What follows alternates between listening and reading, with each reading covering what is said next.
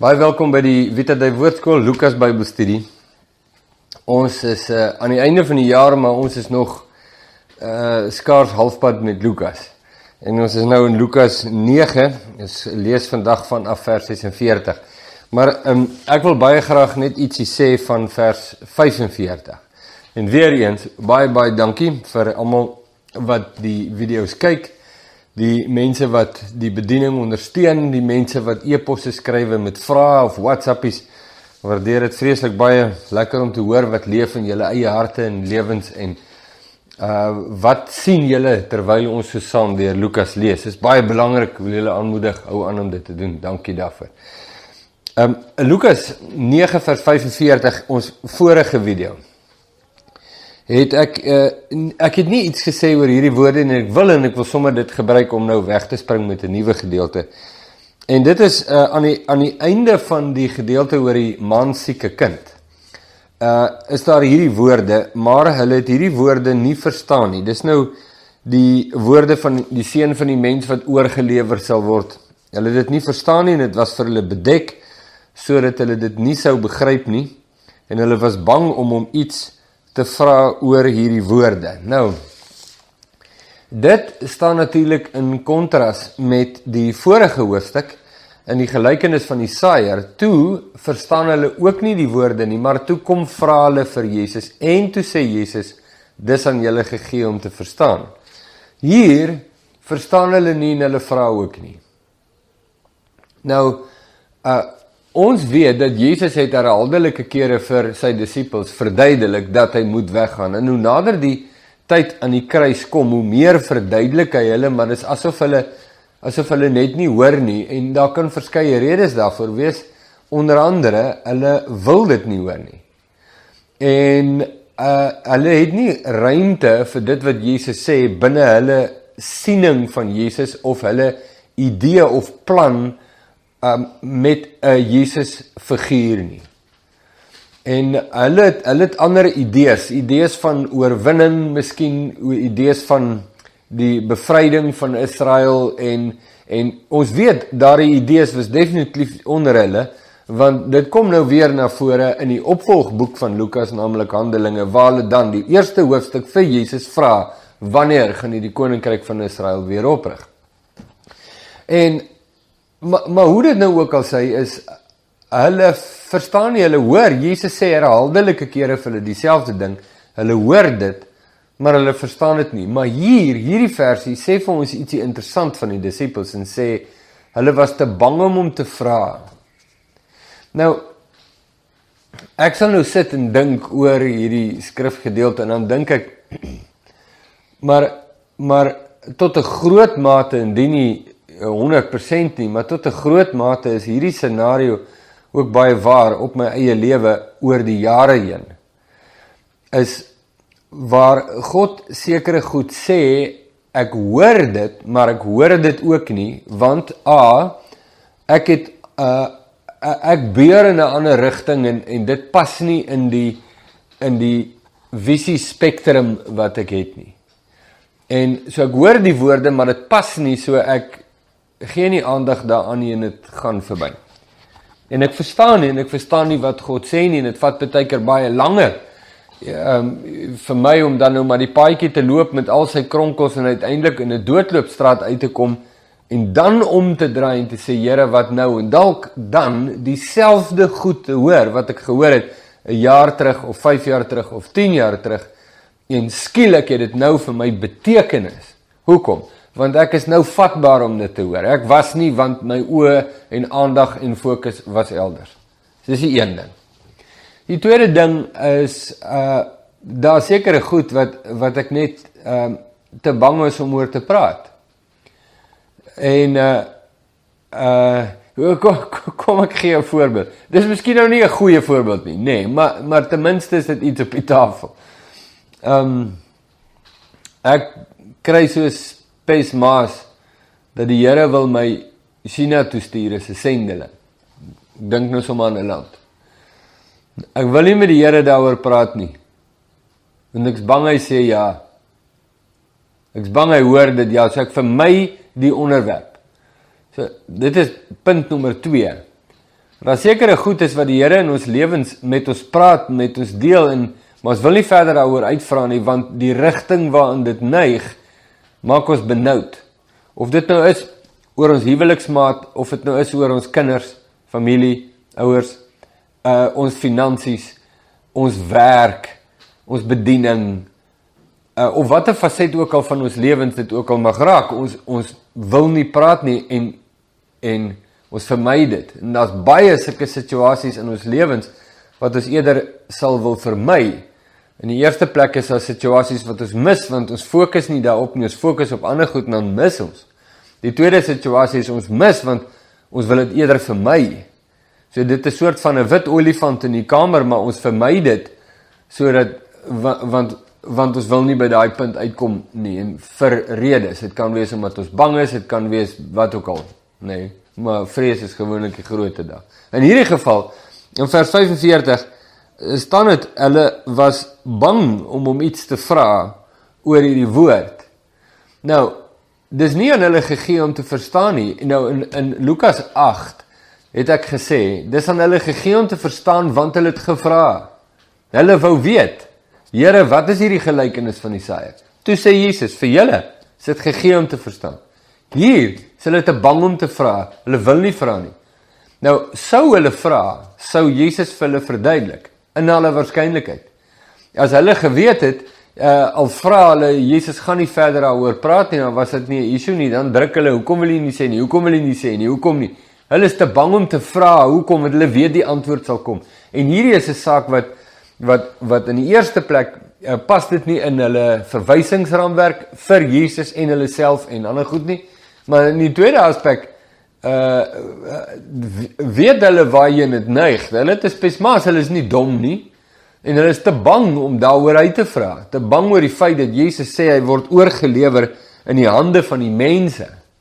Wil nie praat daaroor nie, en daarom verstaan hulle nie. Nou, die rede hoekom ek nou hierdie tyd spandeer om nou daaroor te praat is, ek besef, ek dink nou aan skrifgedeeltes, en jy gaan nou aan baie, waarskynlik beter, of ander skrifgedeeltes kan dink, maar ek dink nou aan Jeremia 33, wat sê, roep my aan in die dag van benoudheid, en ek sal jou aanhoor, vra van my, jy weet waar God die uitnodiging gee, en sê, vra my, praat met my, kom na my toe, en hy is bereid en gewillig om met jou te deel en met jou te praat, tot die mate wat jy jou hart oopmaak daarvoor. Maar as jy jou hart sluit daarvoor, dan bly jy blind, doof en sonder verstand, sonder begrip. En ek dink dis 'n belangrike woord om te sê, dis 'n belangrike ding om te hoor vir jou eie persoonlike lewe en te verstaan, dat op hierdie oomblik is jou verhouding met Jesus, het baie daarmee te doen. Is jy reg om te hoor? Dit is baie maklik om te sê, nee, maar God het besluit, hulle mag nie verstaan nie.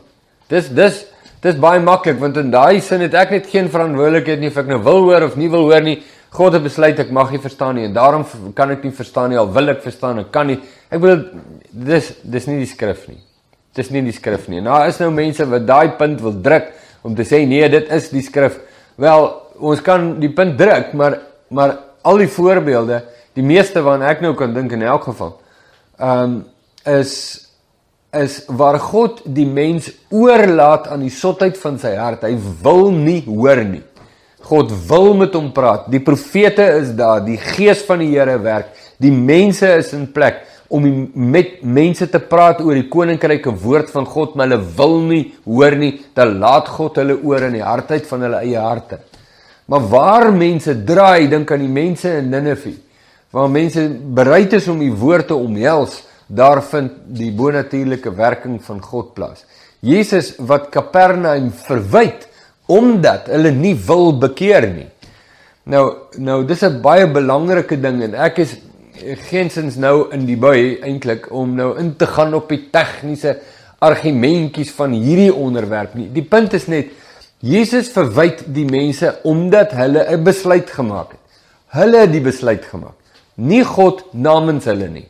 Hulle het besluit, al het hulle die openbaring van God in hulle midde, wil hulle nie na hom toe keer nie. Is dit 'n nuwe ding? Nee, ons sien dit reg deur die Ou Testament. Die Ou Testamentiese profete praat tot vervelings toe, as jy die idioom wil gebruik, of spreekwoord, van hierdie saak. Nogtans wil julle nie hoor nie. Julle lyk soos 'n volk wat na my verordeninge en insettinge vra, maar julle doen nie wat ek sê nie. En God verwyd hulle en hou hulle verantwoordelik daarvoor. En op die punt, dit om dit af te sluit, dan kan ons miskien na vers of 2 in die nuwe hoofstuk kyk. Ek sit in 'n gesprek jare terug. Dit was deel van die bediening van die Haggai Institute. Nou ek, om die waarheid vir jou te sê, terwyl ek nou hier sit, ek weet nie eers of hulle nog bestaan nie, en waar is hulle nou nie, en ek weet ook nie eintlik wat presies was hulle doelstellings nie, maar hulle het 'n konferensie gehad in Athlone. Ekskuus tog, ek het nou 'n haartjie wat my pla. In Athlone in 1992, daar rond. En ek woon hierdie konferensie by, dit was 'n weekkonferensie in Athlone, ons het daar gebly, in 'n skool, dink ek. Het die klaskamers gemaak, iets in hy. En daar was 'n man, daar was 2 manne, wat snaaks genoeg, goed gesê het, wat ek tot vandag toe onthou. En die een was 'n swart sendeling in Gugulethu. En hy het 'n wonderlike ding gesê, dit het nog glad nie van toepassing op wat ek nou hier wil sê vandag nie, maar ek gaan in elk geval vir jou sê wat het hy gesê. En hy het gesê vir die mense, hy sê, brothers and sisters, the Bible is not a AK-47. People are not targets and the verses are not bullets. En dit was 'n vreeslike belangrike ding, en ek het 'n sterk spesmaas ernstig en nog vorentoe gaan. Hierdie voorbeeld of hierdie sê ding van die man, ek kan nie eers meer sy naam onthou nie, is te lank terug, gaan dit weer ter sprake kom. Maar daar was 'n tweede spreker ook op hierdie konferensie, en hy het 'n wonderlike ding gesê. Iemand het hom gevra, wat is die mees belangrike ding in jou lewe? Wat is die belangrikste ding vir 'n Christen om te doen? Die belangrikste ding, nommer 1, iets in daai lyn. Nou ek is nou bewus, ek haal nou nie die vraag presies aan nie, maar ek voel alsof ek die strekking nou soort van vasgevat daar. En sy reaksie was, reaksie. Dit is sy woord, is sy een woord, reaksie. Om wanneer God praat te reageer op dit. Die mense wat reageer op wat God sê, in hulle harte en in hulle lewens, en reageer, en nie uitstel, of tersyde stel, of ignoreer, of om dit loop nie, dis die mense wat die bonatuurlike krag en werking en teenwoordigheid van God belewe. Reageer. Dit was vir my 'n kosbare ding, want dit het gebly, dit bly my nou nog by. Die res van die konferensie kon ek nou nie so vreeslik onthou nie, so bietjie hier, bietjie daar, maar daar die 2 manne se daai sinne was vir my so vrugbaar. En nou, terwyl ek nou daaroor praat, nou dink ek aan, ja, Jesus het gesê in Johannes 14, het hy gesê, as julle my liefhet, sal julle doen wat ek sê, en ek en die Vader sal na julle toe kom en by julle woning maak. En dit is die reaksie op reageer. Wanneer 'n mens reageer op wat God sê, hoe klein dit ook al mag wees, dis waar die krag van God die mens ontmoet. Dis 'n vreeslike belangrike ding, en ek hoop jy het dit nou gehoor en nou gedink, ja, dis interessant, en daar sit nou uit jou hart uit nie. Laat dit dan nou in jou, in my geval, nie wees soos die saaier, waarvan die saad uitgaan in harde pad, klippe, dorings nie, maar die goeie grond. Hierdie is regtig belangrike waarheid om te hoor. En dat 'n mens bereid sou wees. Ons gaan nou nie na die nuwe hoofstuk kyk nou nie, ek sien ons tyd is nou om, maar dat 'n mens bereid sal wees in jou hart om te sê, Here, maar ek wil weet wat U sê. Ek wil hoor wat is op U hart. Selfs al is dit ongemaklik, selfs al maak dit seer, selfs al maak dit my bang, maar U is die een met die woorde van gees en lewe. In U is daar lewe en dis die lig van die mense. Ek het lig nodig. praat met my. En dan wanneer God praat, dienooreenkomstig en toepaslik te reageer. Dis waar jy beleef hoe die lewende God van hemel en aarde jou, wat 'n skepseltjie is wat nou die dag geskape is en binnekort jou laaste asem sal uitblaas, al is dit oor 50 jaar van nou, is dit binnekort, en hoe die lewende ewige God met jou, wat so beperk is, 'n ontmoeting het, 'n bonatuurlike ontmoeting, en jy beleef die nabyheid en krag van God, dis wat ons nodig het.